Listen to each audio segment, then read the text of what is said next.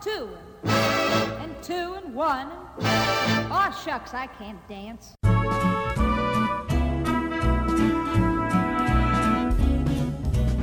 Hello and welcome to Stories from the Open Gov, a podcast dedicated to telling the stories about what open government and open data look like.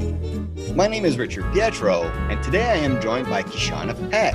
She is the founder and executive director of the Women X and Data Science Conference, an event geared for women in data science who pride themselves on providing a platform for women from diverse backgrounds to showcase their career journeys and knowledge. The conference itself is a 2-day event where you get a chance to hear from women in academia, industry, government, and startups about how they apply data science to their work. And the second day is a workshop. And today, Kishana will tell us the remarkable history of this staple Toronto conference. Hello, Kishana, and thanks for joining us. Thanks for having me, Richard. So tell us, why did you create this conference in the first place? So I created this conference because I was looking for conferences to go to, and I could only find conferences out of the country for women in data science. So I thought someone should make one in Toronto. I found the conference at Stanford, and I looked around and I couldn't find any in Toronto. So I was like, oh, someone should do one in Toronto. And I found their ambassadors page, and then I was like, oh, someone should sign up for this. And somehow I convinced myself to sign up for it. I had never planned a conference before, just basically small events I've done with friends. But somehow I was able to plan it in 6 weeks, because noticing that I was the only in doing data work. Like, you don't see a lot of females doing data work. I wanted to just kind of bring more representation to show that there are women in the field doing this work. And actually, Toronto is really rich with a lot of females doing a lot of data science work here. And to be a little bit more clear, it was not a conference in Stanford, although yes, it was in Stanford, but it was actually a specifically branded Stanford Data Science Conference that they kind of franchise across North America.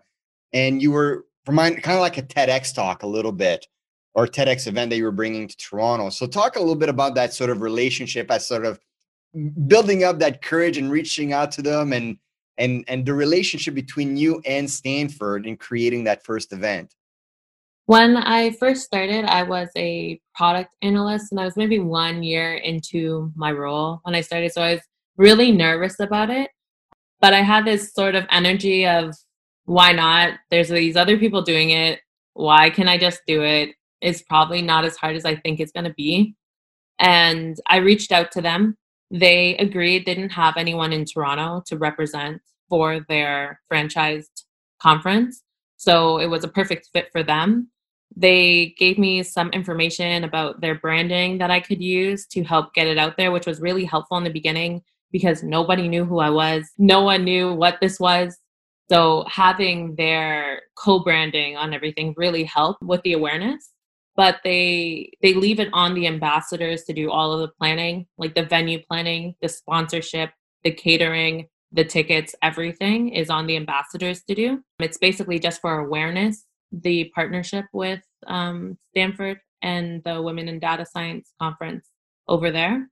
So after I reached out to them, I was working full time, so I would use every night to do things like find speakers, find sponsors, find venues, find food, find people to attend this conference.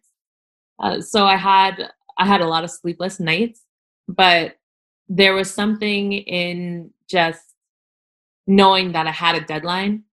And I had already told people I was doing this thing. So I had to do it. That made me just complete it. And I found that the more that I spoke about it, the more I was getting assistance with it. So there's a lot of community events in Toronto, like TechTO or the Open Gov events that used to happen. I would speak about them there, and people would become interested, and they would either offer their help or they would attend. So I found, like, with speaking about it more, it became more real. Like, at first it was like, oh, I'm going to do this thing, and hopefully it'll be like in a back room of the library. That was my initial thought.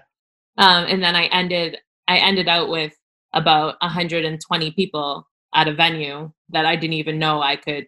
I didn't even know I could rally that many people. And you're being actually very humble a little bit here in terms of the amount of work that you had to do in a 6-week period, because putting a conference, especially like not something just in the back of a library, it takes a lot of effort. You were able to harness or marshal a $12,000 budget, and you were able to, you were telling me in the pre-interview that you secured sponsors on a Cancun trip. Yes. So I had booked a trip to Cancun before I knew that I was organizing a conference with some friends. So while they were sleeping in the morning, I was on sponsorship calls, which already with like internet connection was like super spotty. I secured my venue when I was walking through the airport to go to Cancun. And I secured 2 sponsors while I was in Cancun. And I sold my first tickets when I was on the cab ride back to the airport. One of the things that we shared as well was sort of this idea that if you want anything to get done, give it to a busy person, and you seem to be really committed. And I want to ask you that as you're doing it, because a lot of people that watch from a distance the kind of work that, say, for example, an event organizer will do or a community organizer will do, they seem like, how could you do it? But in my experience, a lot of the times it's like you don't even realize you're doing it. It's almost like you look back and I can't believe I dedicate that much time. But maybe for you, it was a little bit different. Maybe you were feeling the hours, and maybe you were like, man, I got some doubts. Maybe it's not going to happen. And can you tell us about that tight 6 weeks of yours and how you were feeling throughout the whole process?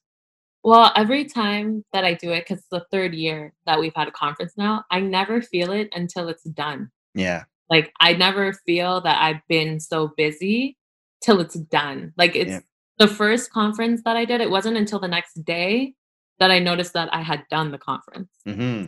Like, it was family members and friends being like, oh, wow, that was so great. And I was like, it's done? I was expecting to wake up and do more work. Yeah. So I find that, like, if you give yourself a longer period of time to do something, that's how long it will take you to do something. It's probably a healthy thing to kind of try to finish things in short amount of times and see where you can push yourself to. So I find that that's what I do with the conference. It's like the whole year I could do barely anything. And then when conference time comes around, it's just like I'm shooting on all cylinders. It's like a project will always take as long as there's time allotted for it to be completed a little bit. And so you do the first conference, it goes off great, but there was something that you noticed that you knew you wanted to fix. Yeah. And that was that you were the only Black face in the room. Yes. Tell us a little bit about that and how you were able to fix that going forward, or the steps that you took to make sure that wasn't the case in future events. So basically on the first conference, there's like a volunteer table in the back, which is me, my family, some friends. And I was looking around and I noticed that we were the only Black people there, which is insane to me because I'm a Black woman organizing a conference. And also I noticed when I was looking for speakers, it's very difficult to find speakers of color in general. So the following years, I was like, in order for me to change that dynamic, first of all, I'm not going to be able to find speakers if the pipeline isn't ready. So if there aren't Black people going into data fields, I'm not going to have speakers. Like, I'm not going to have Black speakers. Like, that's just it. So I started speaking to schools more to understand like who I could get from, like what students I could get to come in, community organizations. I started seeing what companies and organizations would sponsor tickets for students because I noticed that was a barrier for them. I started actually showing my face more. So before I was kind of like hiding behind saying like, yeah, this thing happens. I don't know how it happens. And I may slightly be involved. But I found that more people noticed that it was me. They were kind of like, oh, there's someone like me that's doing work like this. So maybe I should go listen and see what that's about. Yeah. And just being really intentional about the pipeline, because if you're going to complain that you don't have the people at the highest level, like you need to think back at like the pipeline of like why you're not getting them in. And I found that that was the most important piece that I was able to fix in the second year, which we doubled attendance. So, and that's one of the things, real quick, going back to the pipeline, that I found particularly ingenious about what you were doing with the Women in Data conference. It was not just a conference; you were literally actively growing the community. And one of the stories that you had shared with me is that some of the people that were attendees in your conferences are now becoming speakers at your conference. Can you tell us a little bit about that? Yeah, so we had a few attendees from previous years apply to be speakers, and some of them were actually selected to be speakers this year, where they're like, okay, like I've gone to your conferences and I really like them, and I'm gonna try to speak. And they've actually been amazing. And it's really nice to see it kind of full circle, that it's like, okay, like you were sitting watching people on stage and now you are the people on stage. So it's nice to see that transition, and that's what I hope for more years to come, that it's the same people who are attendees can also share their knowledge and become speakers or workshop facilitators. Let's switch gears a little bit to going back to that first event, because you're sort of fresh face into the space as well. From a historical perspective, you're fresh face with data science, because you had been at a job, you were a post grad into data science. You really, it's not something that was part of your career plans. Am I wrong in thinking this? No, I was more leaning on like analytics. So Mhm. data science was like kind of like this mystical land that I just wanted to learn about. And I was like, oh well, if I run a conference, I'll be able to learn about it, forgetting that I will be running around the place the whole time. You actually don't get a chance to listen to the speakers. Yeah. Yeah. But I'm curious to know, like, one of the things that I harp on quite a bit when it comes to the space that we're in is that for the most part, it's not sexy, right? It's really a dry, boring type of material that it's not going to compete with the Kardashians kind of deal, right? In terms of eyeballs. But I'm always kind of interested to know what people like yourself find attractive about the space that motivates them, in the hopes that maybe the way you talk about it, that your passion will lead to other people to feel that same feeling that you have. Well, with me, I feel like data can be applied to anything. Like you could have an interest in anything and apply data to it. So creatively, like I really like music, and there's a lot of work that's being done in like music analytics right now. Like even Spotify, like it recommending songs for you. So I just find that because it's in everyday life now, that it should be of interest, and also like the ethics side really interests me as well. So whenever we're planning for the conference, like we usually have three kind of streams. So we have like technical, we have business applications, and we have ethics. And I feel like having that split kind of lets everyone leave with something that they know and something that like they didn't know before. The ethics element, you and we did a pre-interview going to this, and for example, we shared the fact that we both do not have any sort of Google Homes or Alexas, things of that, the technology of that nature, I mean. But I'm curious to know, how did the conversations around data ethics typically go at your conference? Um, from the audience side, it's they're they're learning, so they're like, "Whoa, like I didn't know all of this was happening," or they may know some, but they don't know the depth that that speaker is bringing. So they become more aware of what they're opting into, because if something's free, you're opting into something and you're exchanging your data for free, right? So they're becoming more aware of it, and also I find that the speakers are really knowledgeable what they're talking about ethics wise. So like they're becoming like authorities on it and making you think differently about what is actually going on in the world. Because I find like as we get more technologically advanced, I don't think it's only people that are in data science that should understand the ethics of it. Because there's a lot of people who attend the conference who are not in data, but they want to know about it. So when they notice that they're consumers of the outputs, it kind of frames it for them. So they start thinking about their privacy and start thinking about those long terms and conditions that you keep saying yes to, but you're not really sure what you're saying yes to. They are starting to have more conversations about what is actually going on. Because even though you and me, we don't believe in like Alexa or the Google Home, like our phones are monitoring us all the time. I can't tell you how many times I've been talking to a friend about something and it'll pop up on like Instagram or Facebook. Yeah. Yeah. Where you Yeah, have to think totally. like, hey, so do I need to disable my mic so you can't hear me? And like, what are the loopholes? And it's like, there's just a lot to think about. And I feel like the ethics piece is always universal. Like there's no one in the room who can't benefit from listening to the ethics portion of the conference. I want to go back to the conference itself because the first event that you had done was branded the Stanford Women in Data Conference. And I forget, was it your second or third event that you decided to rebrand and create your own and sort of peel away from Stanford? The third year. So The this third year, year. 2020. Why did you choose to do that?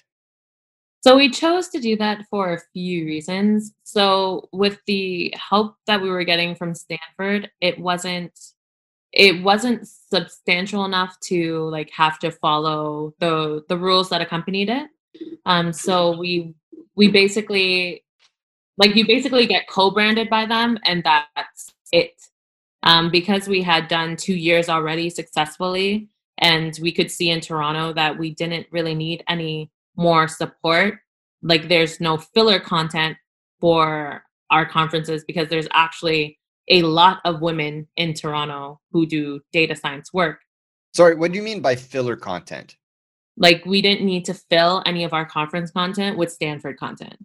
So they would actually give you, I'm assuming, like pre-recorded videos, like here's 10 minutes from Stanford or one of our speakers. And if you're going to be using our brand, we need you to put in that video. Yes. And our days were so full, year 1 and year 2, that we were like, we don't even have room to put you in. Like, there's so much amazing things happening in Toronto. We do not have room to put you in. And we also wanted to make sure that we were being very intentional about like the intersectionality of women. Mm-hmm. So wanted to focus on that, which is not a main focus of the Stanford branded conference. Describe the differences. I'm not quite sure. Like, you mean, for example, do you mean like the Toronto Women X and Data Conference only has, for example, only ever women on stage? Are you saying Stanford was different? Oh no, we're both only ever women on stage. Okay. I'm saying that like our mandate is like more pipeline and like speaker related, that we want to make sure that we are showcasing the intersectionality of women on stage and the intersectionality of women in attendance. So like, because that's one of our biggest mandates, we changed the naming of it and we separated from Stanford. And that's why you call it Toronto Women X, which is literally an X looks like an intersection. Yeah. I'm assuming. The one of the things you had mentioned, I believe there were some other rules associated with using the Stanford brand aside from filler content. Can you tell us a little bit about that? Some of the other things were, let me think, like the way that we could call ourselves. So we had to call ourselves Women in Data Science Toronto, which if you ask anyone who's ever come to our conference, they call it the Toronto Women Data Science Conference. So then like on every material, we had to make sure that it was like that. We weren't allowed to like change any branding, which I'm pretty sure is just like standard stuff that you had to do. But we were really like creative with what we were doing. We would change colors. We even like their logo is like a woman with like flowy hair, which we were kind of like, do all women look like this? There was rules around being able to pay speakers, around sponsorship, around the timing of the event, around just like the caliber of speakers, which would have stopped us from having some newer speakers speak, or speakers who were outside of their like their qualifications of who they saw should be speaking. So because of the like rigidity, we're just like, okay, like we're just gonna come up with our own rules. And especially since we were hunting for sponsorship by ourselves, we were looking for venues by ourselves. Like we're thankful for the first 2 years for like the awareness, but honestly, after the first year, we didn't need any more awareness. Like we had already proven ourselves, so it was easier. So I'm really grateful that we started with them, but I feel like because Toronto is such a powerhouse that we didn't need to continue that way. And you said something really interesting, and I think it might have been muffled a little bit by me laughing at like how clever it was that you actually renamed your conference based on how people, like your attendees, were just casually calling the conference, which I think is just really neat and clever. It's just smart. And the rebranding and the designing is wonderful. I love it. If those listening have not had a chance to check it out, it is so smart. It is so modern and professional. Tell us about that rebranding process that took place. So with the rebranding process, so once we decided that we were going to rebrand, this is like a group of 4 or 5. Yeah. One of the people who helped us with the conference, her name's Ari Abdul. She was just like, all right, guys, I'm just going to send you guys a few different branding ideas I have and colors, and we're going to basically like rebrand. So we did all that in like a week. So basically we were like super tight with each other, giving feedback, and decided that like these were the colors that we wanted. This was the branding that we wanted. We really had to think about like what was going to differentiate our conference from like Stanford conference, which I really think is like the intersectionality piece, ensuring the diversification of the pipeline. Like that's our main things that we are keeping ourselves accountable for. So we were just trying to make sure that at each step along the way that the branding showed that, and that we were able to we didn't want to lean on any specific view of what any female is supposed to look like. So we have no pictures of what that's supposed to be. So you spent a few days, a handful of days rebranding, just sort of group of friends, and you start planning, I'm assuming at that stage, the 2020 version of the conference, which you wanted to grow. One of them we talked about was this pipeline idea. Like we need to bring in fresh new faces. We can't just go back to our Rolodex. And the other one is adding the workshop. Yeah. So it really you don't have a Rolodex. Well, you had from the conference number 1 and conference number 2. You could have just gone back to the well and asked these people to come back. Mm-hmm. But you really, like you were saying, you really wanted to showcase new voices, new women, that intersectionality. And that takes a lot of work. That takes a lot of work to do that kind of research, especially if you're going to add a workshop on top of it all. Tell us about the planning of the most recent 2020 conference. The planning of the most recent 2020 conference, I have to say, adding the extra workshop day was really ambitious. It was really, looking back at it now, I was like, why did I give myself that extra work? But if I really think about the why, it's because if I'm talking about diversifying the pipeline, then I can't have you sit at a conference, listen to talks, and go home, right? I need you to actually try doing some of these things, because I know that if you try hands-on, even if you go to one of the workshops, it'll be on your mind and maybe you'll try working at it more, right? So it was kind of making sure that what was coming out of the conference was action-based. So we planned this one as well in 8 weeks. That's what happens when you work and you organize a conference, okay? So we did it in 8 weeks. It was a group of 4 of us, which is wild. We had less volunteers than we had before. Because it's 2 days, the cost skyrocketed, because you need to feed people for 2 days. You need someone to put them. You need to market. Like there's a lot that goes into it. So my windows actually in my condo were full of sticky notes because that's how I organize what I'm doing with the conference. I was bothering a lot of people in their message box on LinkedIn. That's how I source people. There's no secret sauce. Planning the workshops were really heavy to plan more than the speakers, because the speakers usually come with like, this is my presentation. The workshops, because it's something brand new that we're doing, it was more helping the facilitators think through like what they were planning to do during their workshops, because it's supposed to be hands-on, right? And like how much time they would need and what materials they would need. So that was a new welcomed experience for us. And it was just, this year was just really heavy. I feel like I wasn't able to recover from it until about now. And Well, actually, I'm going to interrupt you right there because, again, you are being very humble. So I'm going to make sure that the audience knows this, that as you're planning the 2020 conference, you had a mini stroke. Yes, I did. Right? And from the hospital, like, I mean, tell us a little bit about sort of that journey. I don't want to make assumptions as to how things went, but you were in the hospital for a few days, if I recall correctly, on how you explained it. Yeah, I was in the hospital for just a day. Or just a day. They let me out. They let me out, which I'm thankful for because I don't like hospitals, especially since COVID had just started. So no one wants to be there. Yeah. So it was like I was just, as I was saying, going through the motions because that's what you do when you're on these timelines. You go through the motions. I know I had limited resources compared to previous years. Getting sponsorship was harder than it was for previous years. The costs were going up, like insanely going up. And I had to like look myself in the mirror and be like, is this you? Is this what you're really doing? Well, just to give context for people, your first event had a budget of about $12,000. The 2020 conference had a budget of, I think you were saying $60,000. Yeah, we were about $60,000, which was insane.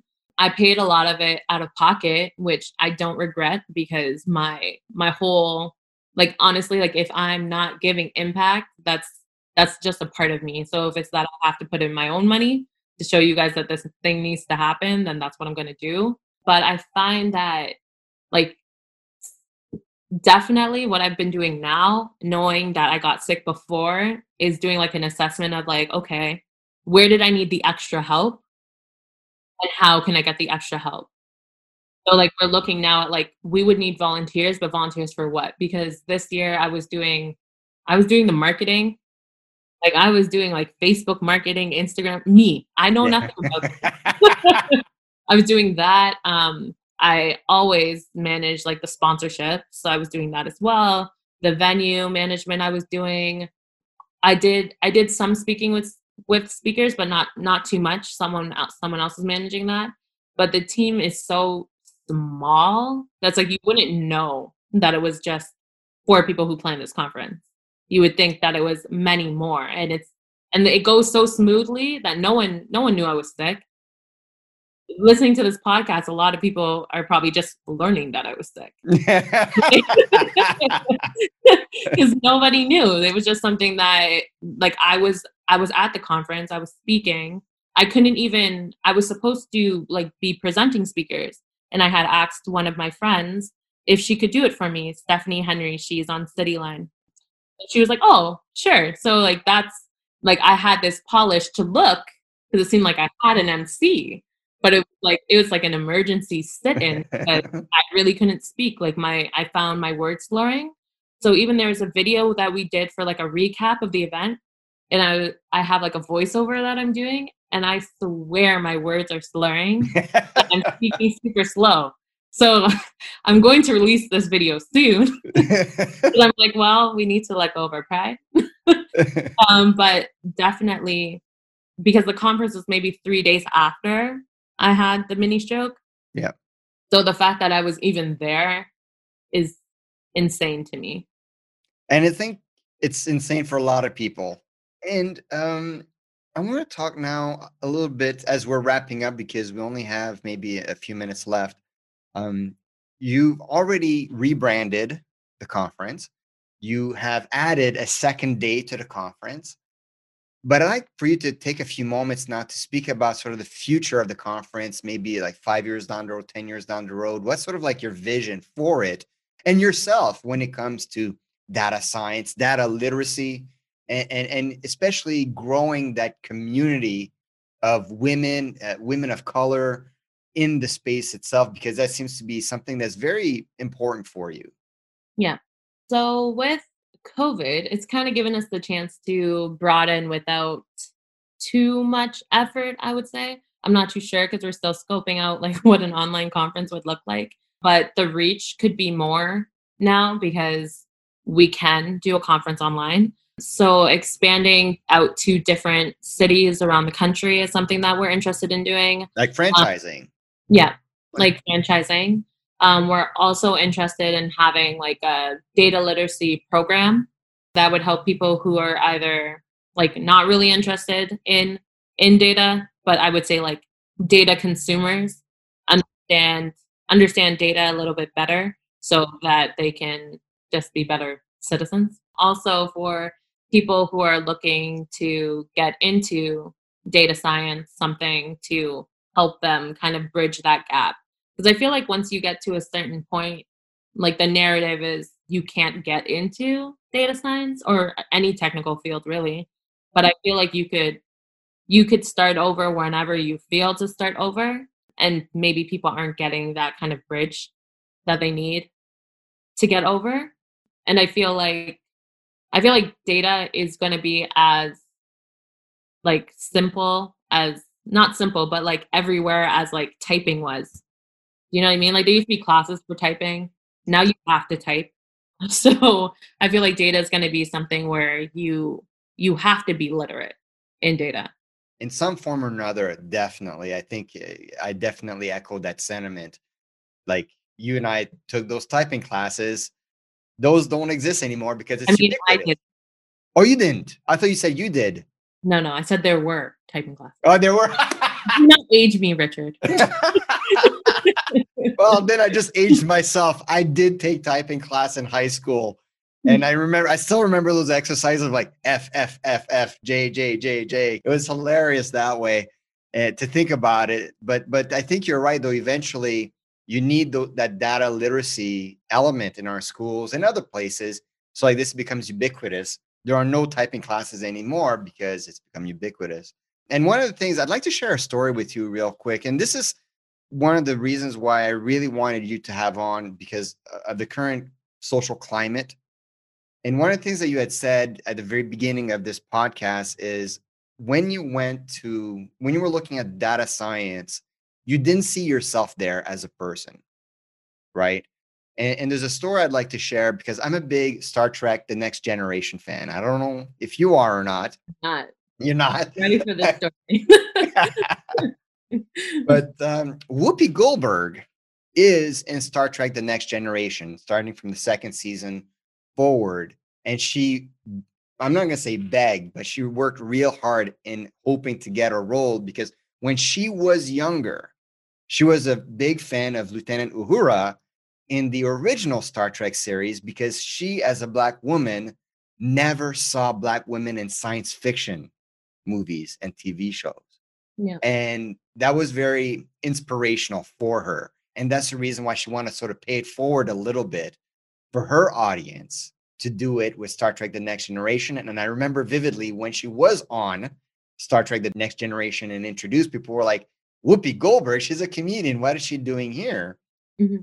But for an audience, it's really important to see yourself there in terms of what you've done, not just for data science, but I'm assuming as well for the community of women of any color who don't see themselves in a hard kind of data science environment. So maybe it's just my awkward white guy way of saying thank you and apologize if it was. It comes from a good place. So thanks for doing all that great work. Thanks, Richard. Before I let you go, where can people learn more about your conference, about yourself, or anything going forward? So the conference, we do have a website. So it's Women X DSTO, which instead of an E, it's an X, like we've been speaking about. Yeah. And for me, it's easiest to find me just on LinkedIn, Kishana Peck. There you go.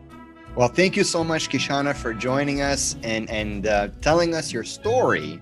And I want to thank, as usual, our audience for listening.